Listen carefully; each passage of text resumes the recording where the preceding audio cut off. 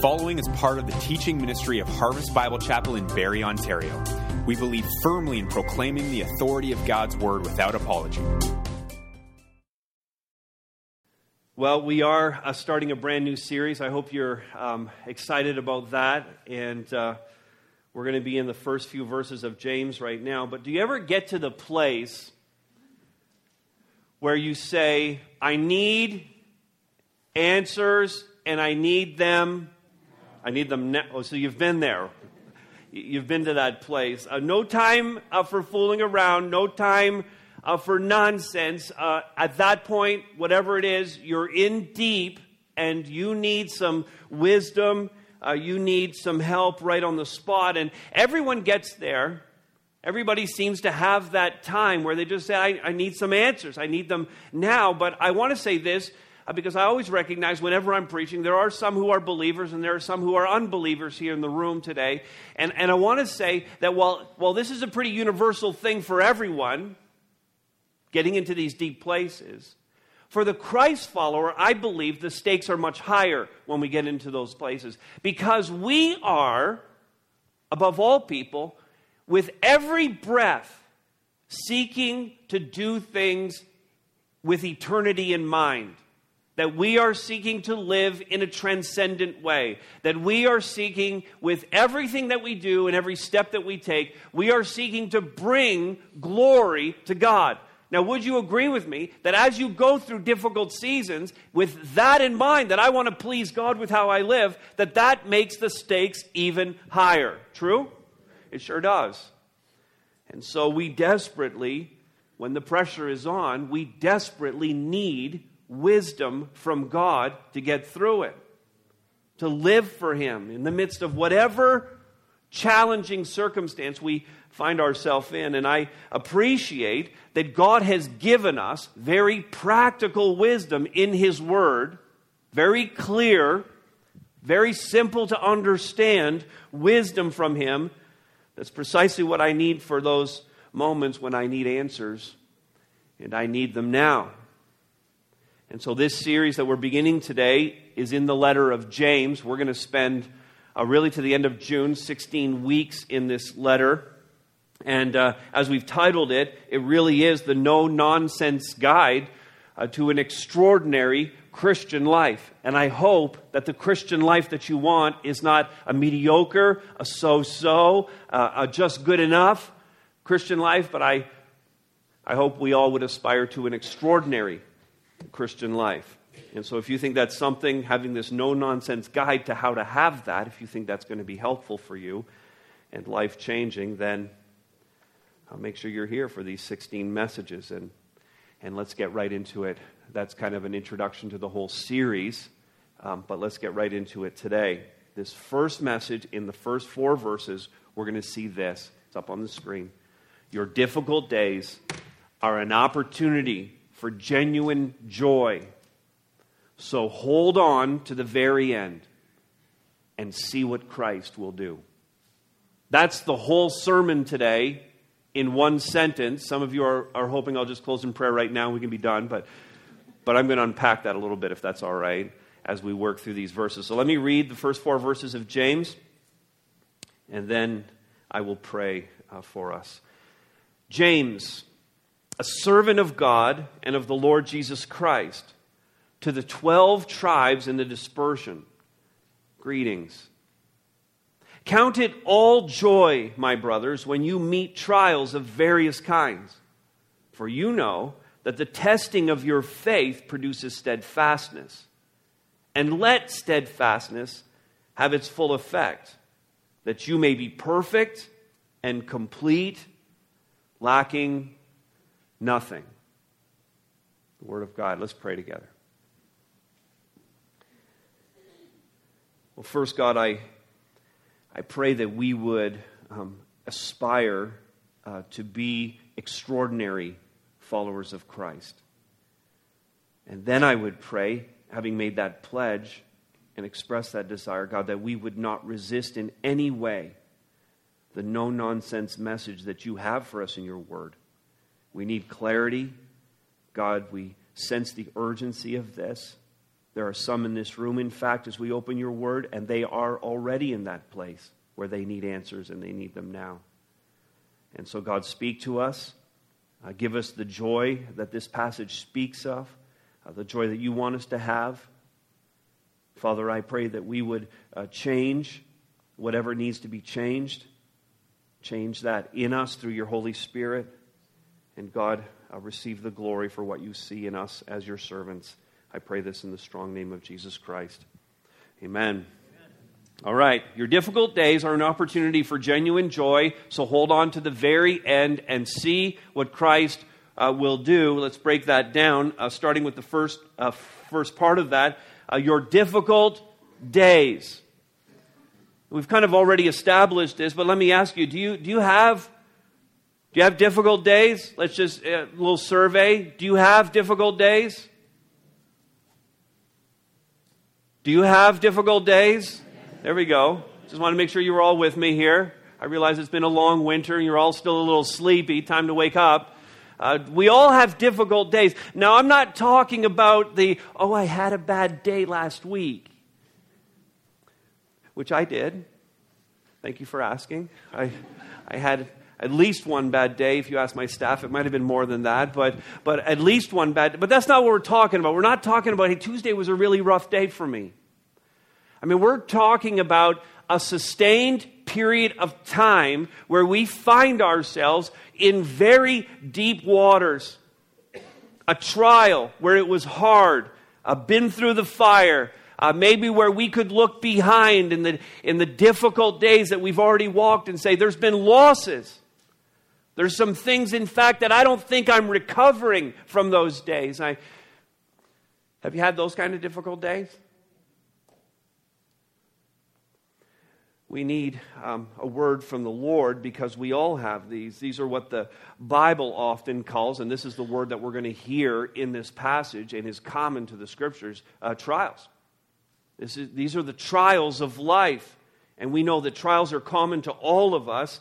No one escapes them. And certainly no one escapes them over the course of a lifetime. And maybe you're in a good season right now. And maybe you're even young enough that nothing really major has happened in your life today where you would go, well, that was a trial. Maybe you've had little brief times where there's been some challenges, but you wouldn't really count it as difficult days. And I would just say to you, by way of warning and admonition, your time is coming. And those of us who have a little bit of gray hair would tell you that those days are coming. I mean, this is common to all of us. We all have difficult days. Now, let me show you in the text a little bit of the introductory material here in the first verse. We see that James wrote this. He describes himself as a servant of God and of the Lord Jesus Christ. A really curious description for himself because this James, there were various Jameses in the New Testament, but this James is the half-brother of Jesus Christ. He grew up in the same home as Jesus. And so after Mary and Joseph had Jesus, they went back, they lived their life in Nazareth, and they had other children. The Gospels point this out to us. There were other brothers and sisters, an indeterminate number, but there were other ones, and James was among them. Now, James, there's every indication in the Scriptures that none of his brothers and sisters were really that crazy about following their older brother and his teachings. But we know that James, at the very least, after the resurrection of Christ, came to an understanding of his need of salvation through what his half-brother had done for him, his Lord and Savior, Jesus Christ.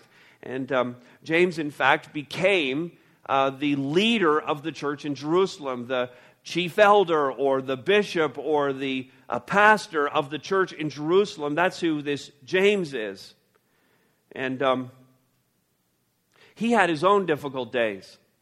And we understand that it was not an easy road when you became a follower of Christ in the first century.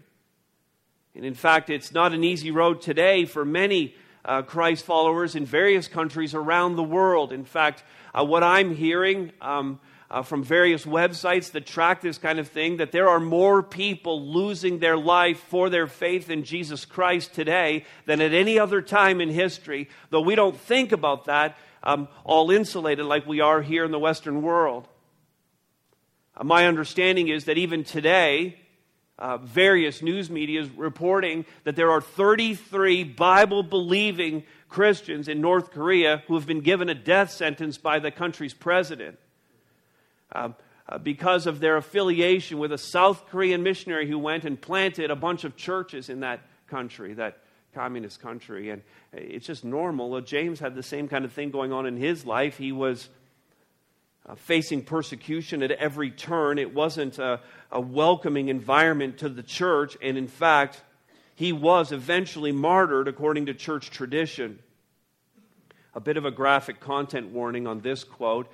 And many of you will know that volume Fox's Book of Martyrs. It says this of James: at the age of 94, he was beaten and stoned by the Jews and finally had his brains dashed out with a fuller's club. I'd call that difficult days. You?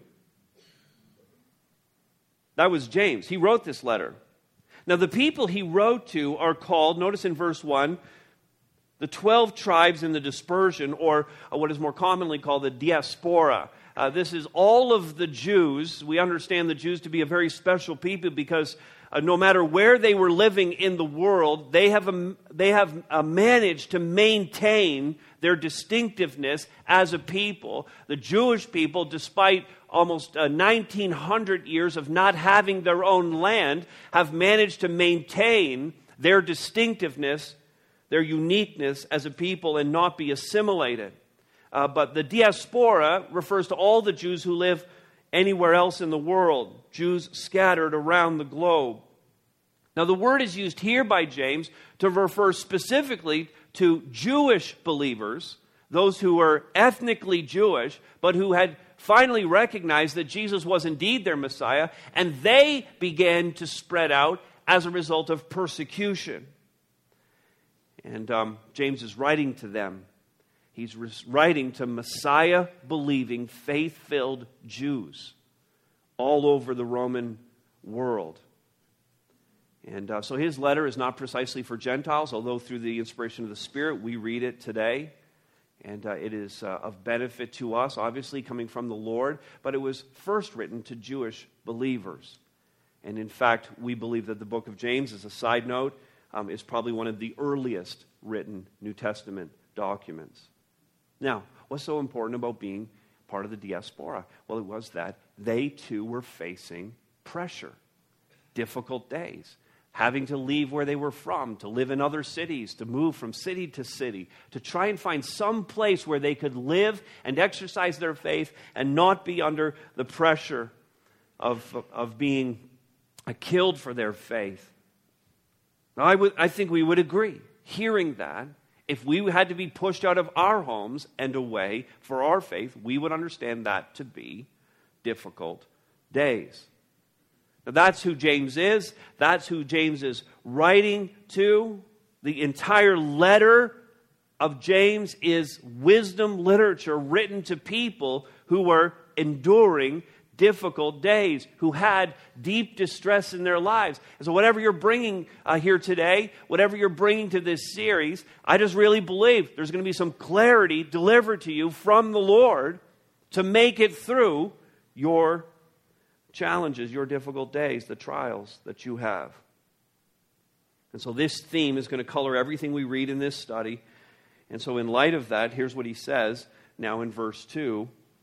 Count it all joy, my brothers, when you meet trials of various kinds. Count it all joy. We're going to come back to that phrase. When you face trials of various kinds. So all kinds of trials. Not sin-related trials, that would be temptation, but just trials. Just the external things that come about in our life, sometimes the result of choices, but just things that happen to us that are difficult for us to handle. Various kinds. Now notice also that it said, when you meet these various trials. Not if you meet them. When you meet them. When, not if. Now that's really important, and I want you to see 3 reasons why that's so important as we begin to lock down what we believe about this. 3 reasons why when, not if is so important. First, this. When, not if puts down the prosperity preachers. It puts down the prosperity preachers. There are a lot of preachers out there who are preaching this health and wealth gospel. That if only you have enough faith, if only you believe enough, if only you do this, say this prayer, send in this donation, then all of this will come flooding back on you. You will be healthy. You will find a cure. You will be healed. More money, 10 times back will come back to you. It's prosperity preaching. And when you believe when, not if, it puts down these prosperity preachers, because what you discover is that they have a very low view of pain, a low view of suffering. They ignore the clear teaching and example of the Scriptures, because the reality check is this: everybody has pain, and the Scriptures tell us it is appointed unto man once to die. The ultimate in difficult days. And so they have to ignore vast amounts of Scripture. Everyone suffers. Everyone has pain. And it doesn't go away just because we hear a preacher and convince ourselves that it should go away. Life is not to be measured in health and wealth or beauty and bling. When, not if. Secondly, this: when, not if, ramps up our faith. The genuine faith that we have in Jesus Christ. It ramps that up because, as one commentator said, Peter David said, trials are the stimulus for faith. If you want more faith and you're praying for more faith, I would consider that to be among the more dangerous prayers to pray. Because God may answer you. And when He answers you, He may give you something that at first you would go, that's too much for me to handle. And then God's going to increase your faith. He's going to give you more. He's going to give you everything that you need to make it through that. And at the end of the difficult days, you're going to go, look what God did. My faith is increased. I believe in Him even more greatly, fully than I did before. It ramps up our faith. God uses and chooses our difficult days to increase our faith. There's simply no better way for us to grow except through trials. And then third, this: when, not if, authenticates our faith. Because trials are the testing ground to not only grow it, but prove it exists. It proves the legitimacy of our faith. When difficult days come, we see who really belongs to Him. And those who get angry at God and check out on Him and run in the other direction are really proving they had no faith at all in the end. And when you have faith in Christ, and it is genuine, and you go through the difficult days, and you're still standing at the end, faithful to the Lord, it proves that you are genuinely His. Well, having said all of that, let's continue working on our phrase: your difficult days are an opportunity for genuine joy. We need to come back to that phrase in the beginning of verse 2 that we skipped over. Count it all joy when you face trials of various kinds. I wrote in my Bible beside this verse the word outrageous.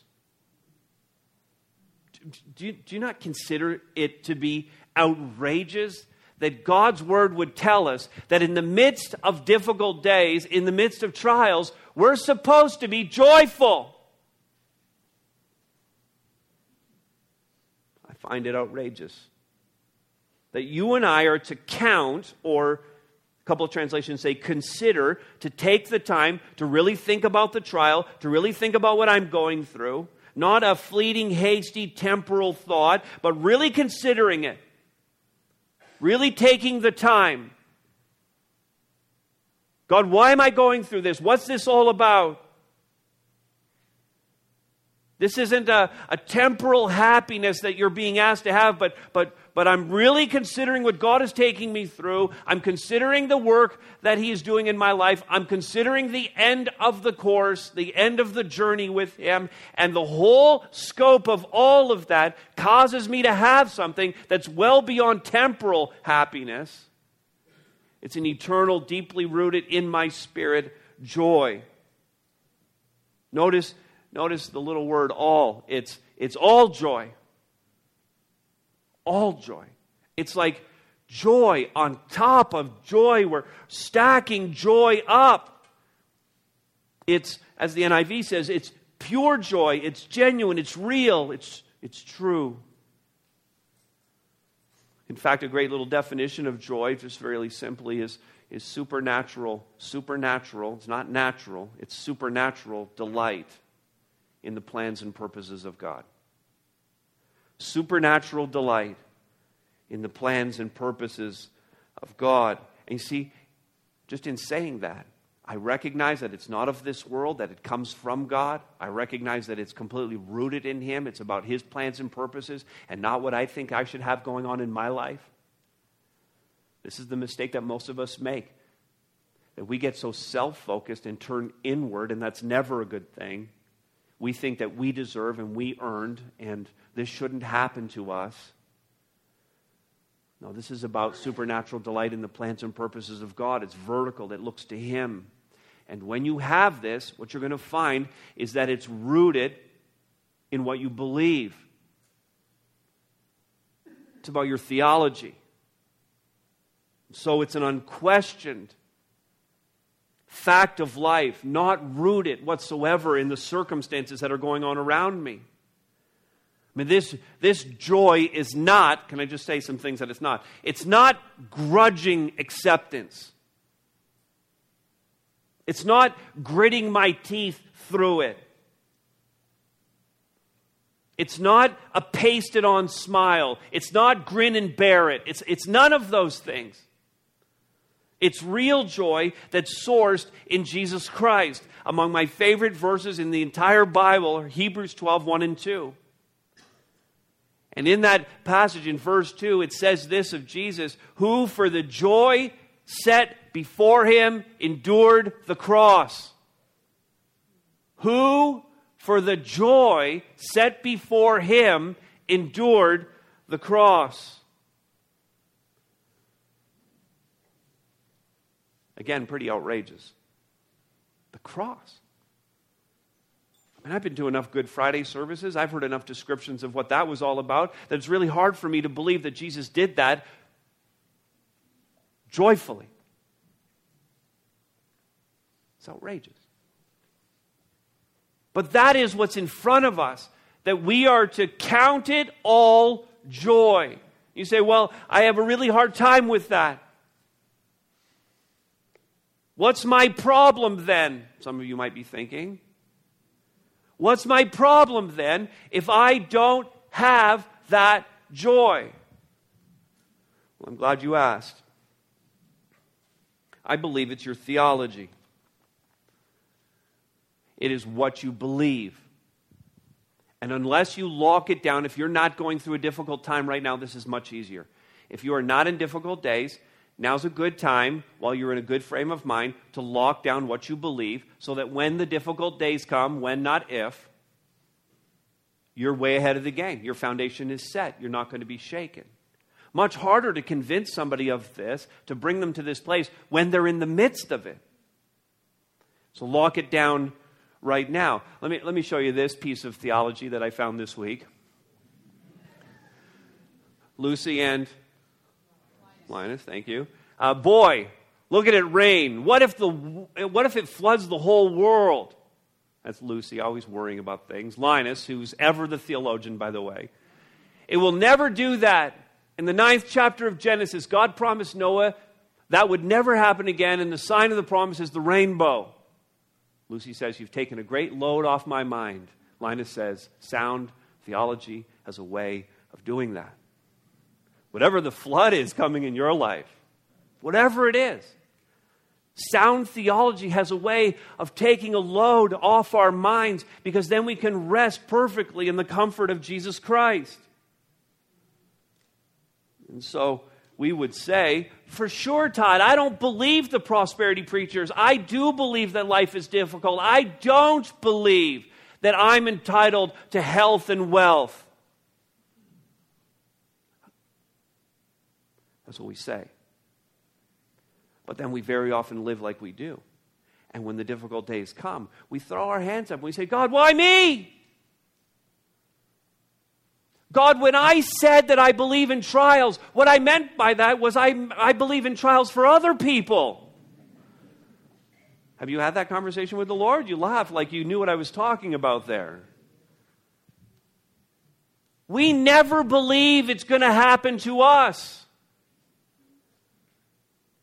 We want to believe that all God's going to do for us is pour out blessing and abundance and all of His love and everything He has, and we get it all.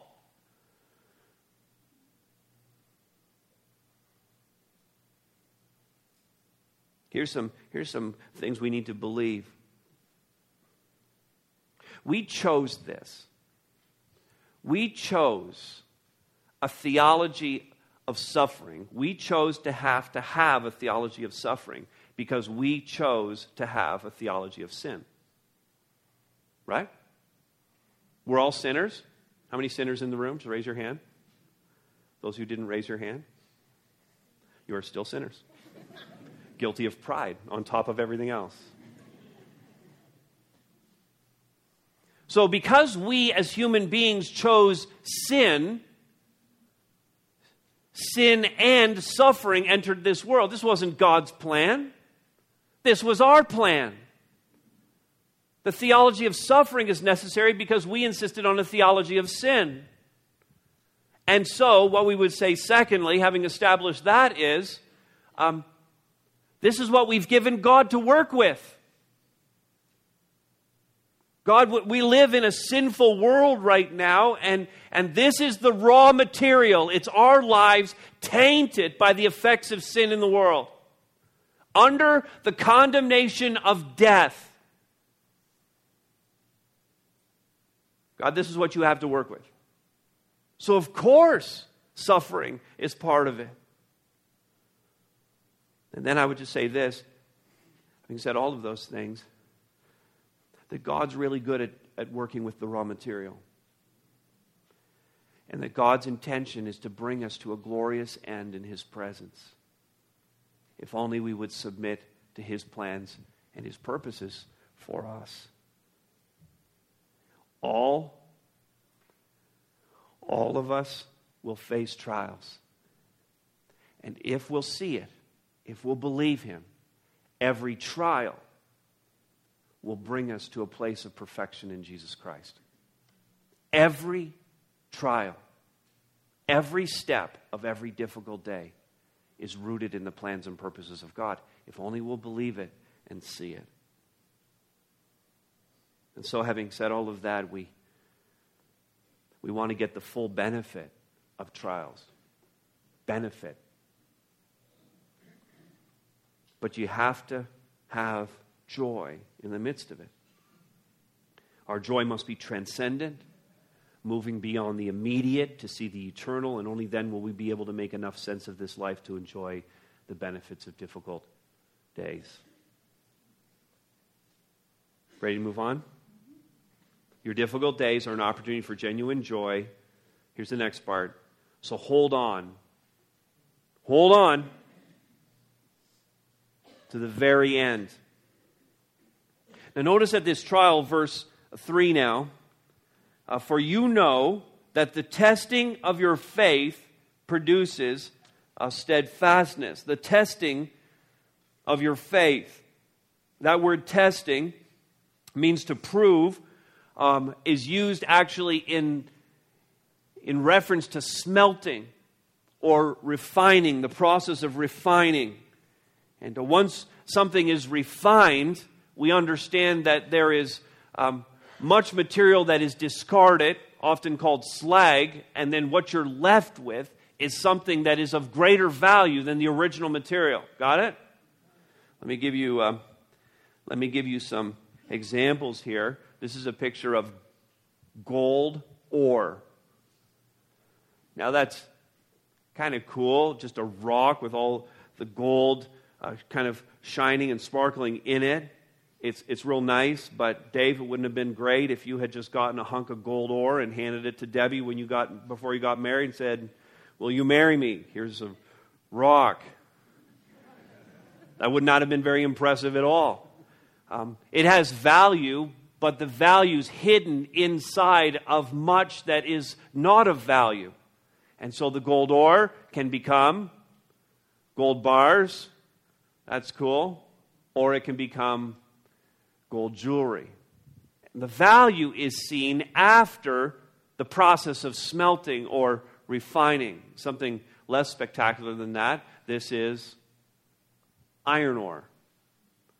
And so much of what we live with comes from iron ore, but again, not very impressive, not very useful unless you refine it. It can be turned into bars or rolls of steel, eventually transformed into things as spectacular as bridges and the chairs you're sitting on or the pulpit I'm preaching from or any number of other things in our lives that are made of steel, but it has to go through the refining process to be of value. Now, refining only happens under high heat. Trials. It's no different for gold ore or iron ore than it is for you and I. If we want to get rid of the slag in our lives and get down to something that's pure and valuable, then it's going to happen under high heat. It's going to happen in the midst of trials. And so the testing of your faith, the refining, the proving of your faith produces, check this word out, steadfastness. Not one word that we use very often. The New American Standard uses the word endurance here, and the NIV uses the word perseverance. Same original language word that we've looked at in the past before, a pretty common Greek word, hupomene. Hupomene. This is the word that means to remain under the testing. God's bringing the heat. God's allowing the trial. And I could try to get out from underneath that and move away and not have that process happening in my life. But what we're being encouraged here to do, steadfastly remain under. Endure, remain under. Persevere, remain under the trial. And it's so critical because, again, this perseverance, this endurance, this steadfastness proves that we really belong to Him. Matthew 24:13. Just jot down that reference. Matthew 24:13 says this. Jesus said this. The one who endures to the end will be saved.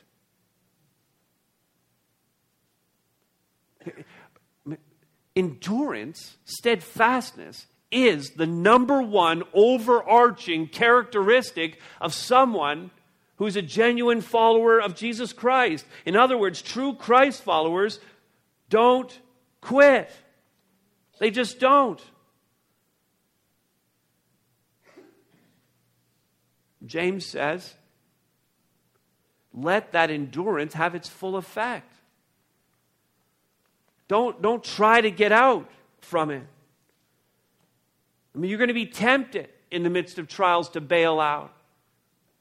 You're going to be tempted to cry out, it's just too hard, I can't make it. You're going to be tempted to quit, but don't do it.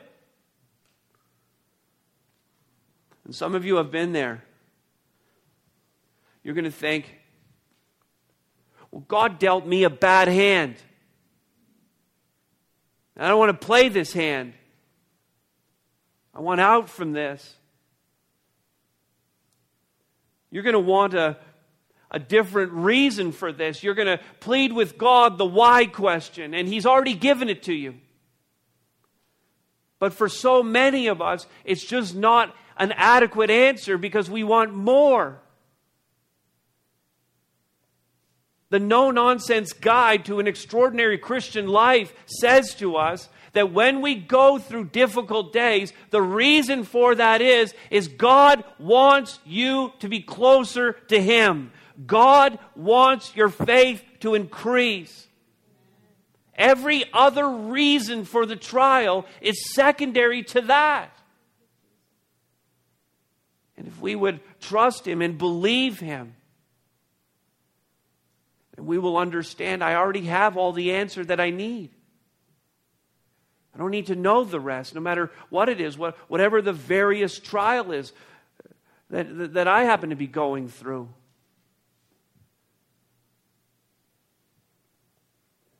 Your loved one that died. The fact that you don't have that person anymore.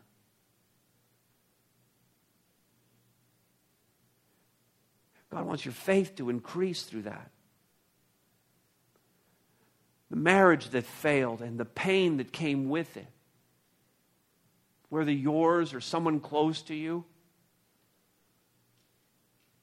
The why question is answered by God wants you to increase your faith. He wants you closer to Him than He wants you closer to any other human being. Even a spouse. The fact that you can't ever seem to get ahead and you would classify yourself as poor and not really having the financial means to ever make life easier. Though that's somewhat of a moving target. God, why am I poor? Why is it always hard? Why can't I get a better job? Why can't I keep a job? The answer is faith. God wants you to have more faith. God wants you to increase in your love for Him, increase in your intimacy with Him. Or health issues. God, why am I like this? Why am I going through this? Why do I have to suffer? Why does my loved one have to suffer? Why have we been given this? Why can't you heal me and make my life easier? And God says, because I want your faith to be stronger. I want you to know me beyond the circumstance.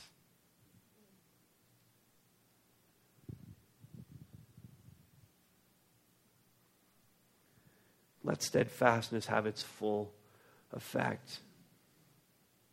Sometimes we struggle because we want to compare ourselves to others. Sometimes it's because we want to believe the world's lie that we deserve better. We don't like the way it's playing out. Don't believe it. Don't quit. Remain under what God has chosen for you.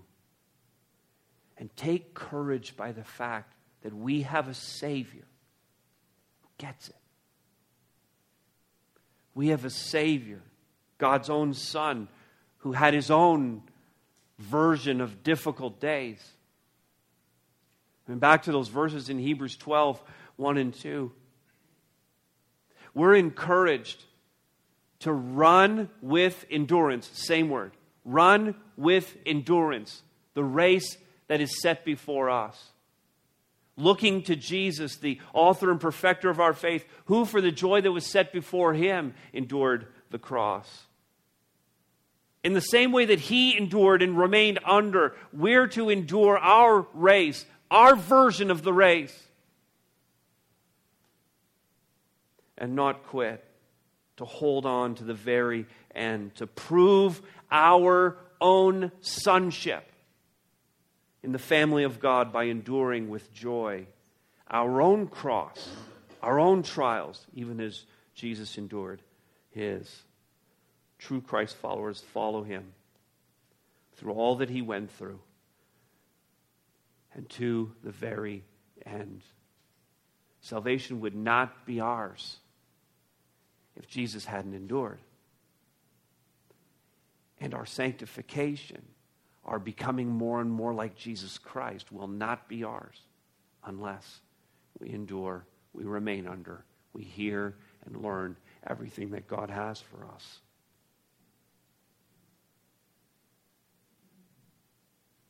Your difficult days are an opportunity for genuine joy, so hold on to the very end and see what Christ will do. The goal, I believe, is what we want anyways. We have, every person in this room has lofty goals for themselves. Did you know that? I know what your goals are. You want life to be perfect. True or false? Just want it perfect. That's all I want, God. Just want it perfect. Perfect weather, perfect house, perfect car that never breaks down, perfect children who never misbehave. Lofty goals, I said. Perfect in every way. We just want it to be perfect. That's all we want. And that's what God offers us. Awesome. We have the same goals as the Lord Jesus Christ, what He has for us. Notice what it says in the latter part of verse 4, that you may be perfect and complete, lacking in nothing. Now, I have it in my mind that we both say we want perfect, but I have a feeling that we have different definitions of what we're talking about. Do you get that feeling too?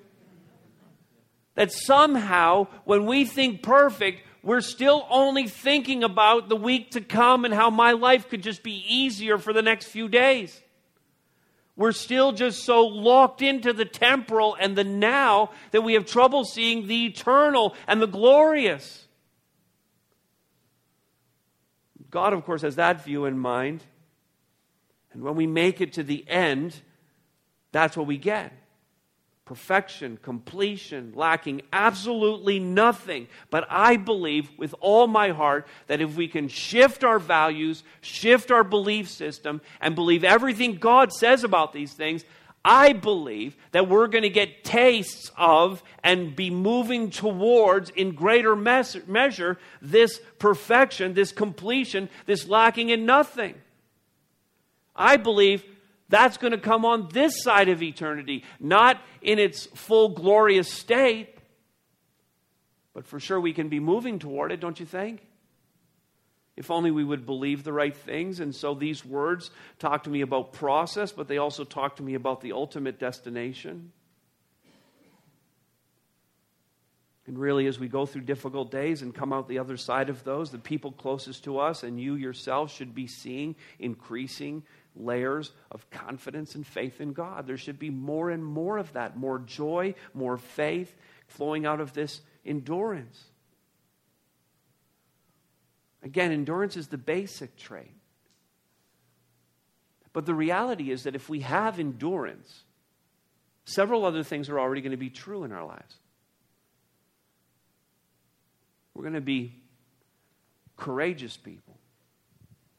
And I know this is true for many of you in this room. Those of you that I know well and you've been through difficult days, there's greater measure of courage today to speak out for Christ, to make decisions, to live decisively. Because you went through difficult days. It's already there. I see it in you. The endurance betrays courage. There's a strength there, a determination, a sense that nothing can really harm me because I'm so strong in what God has said to me. There's an inner strength that's been growing along the way if endurance is true of you. There's wisdom. You talk to people who have been through challenging days, through trials, and they always have more wisdom. They always have something that they can say that's going to help you to process what you're going through.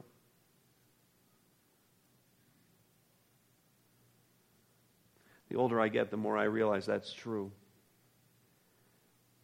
A person who understands endurance also has submission in their life. They understand their place before the Lord. They understand their place in terms of other people and what genuine submission looks like. And of course, they have increased faith if they're enduring. They just believe God more and better. And all of this should be increasing as we live our lives, enduring for Him, seeing what Christ is actually doing in our lives. Your difficult days are an opportunity for genuine joy. So hold on to the very end. See what Christ will do. Let me close with this. There's a man named John Stephen Akawari. He represented Tanzania in the marathon in 1968, the Summer Olympics in Mexico City. 19 kilometers. You understand that the marathon is 42 kilometers long. 42. At the 19-kilometer mark, he developed cramping. He wasn't accustomed to the high altitude of Mexico City where they were running the marathon. He hadn't trained at that level. And so his muscles began to cramp up. And along the way at the 19-kilometer mark, he was tripped up, fell to the ground, injuring his shoulder, but more critically, dislocating his knee. Any one of us could have excused him, of just bailing on the race. I can't run anymore, and there's still 23 kilometers, more than half of the race left, but he was quickly patched up, bandaged up, and he kept running. Several other runners bowed out of the race, but he was the last to actually enter the stadium and finish. The winner had crossed the finish line, and he was coming in more than an hour late. His time, 3 hours and 25 minutes. Still pretty amazing when you think about his condition. He limped into the mostly empty stadium in the dark. There was only a few thousand fans left in the Olympic Stadium by that time, and once he crossed the finish line, he was asked why he kept racing, and he said this: "My country did not send me 5,000 miles to start the race. My country sent me 5,000 miles to finish the race." Jesus Christ did not give His life so that you could profess faith in Him. Jesus Christ gave His life on the cross. He made the sacrifice so that you would profess, believe, walk with Him with endurance to the very end.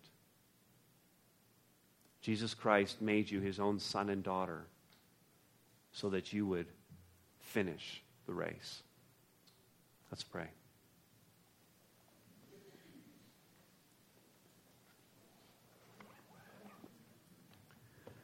Our God and Father, I pray for each of us in this room, God, knowing that it's common to all of us to go through challenges, and there's no doubt that as we have gathered here today that there are those in the room who are going through difficult days right now, and I would pray for them, God, that they would endure in the midst of whatever they're facing. God, that they would be encouraged and strengthened by what they've heard here today from your word. And that your Holy Spirit would be filling them even in this moment and giving them a firm resolve to finish the race, to believe what your word has said, to reject the lies of their own flesh and of this world and of the devil himself. God, help them to believe. And to the extent that we can help our brothers and sisters to bear one another's burdens, God, I pray that we would do that. And thank you that you've given us the church for that very purpose. Today it's someone else, but tomorrow it might be me. And we need each other. And we are better together. And thank you for the uncommon community that you're building in this place. And Father, I pray for those in the room, God, who don't yet have a relationship with you. They may think they do. They might even be religious. But God, when the heat's turned up, God, it's not likely that they would stick around. They might even raise a fist into the air and accuse you, God, of allowing hardship in their life and causing them such great pain. And God, I pray that they might even see that as something that would not push them away from you, but toward you. So, God, I pray for those in the room who have not yet trusted Christ as their Lord and Savior, that this morning, this moment right here, they would confess their own sin, they would confess their need of you, and they would become followers of Jesus Christ. Help us all, God, to believe, to trust you, and to see you do that work of completing us in and through Jesus Christ. And it's in his strong name that we pray these things. Amen. Thanks so much for listening. We pray that today's message was encouraging and challenging. For more info about Harvest Bible Chapel, check us out online at harvestberry.ca. Thanks again, and remember, you are loved.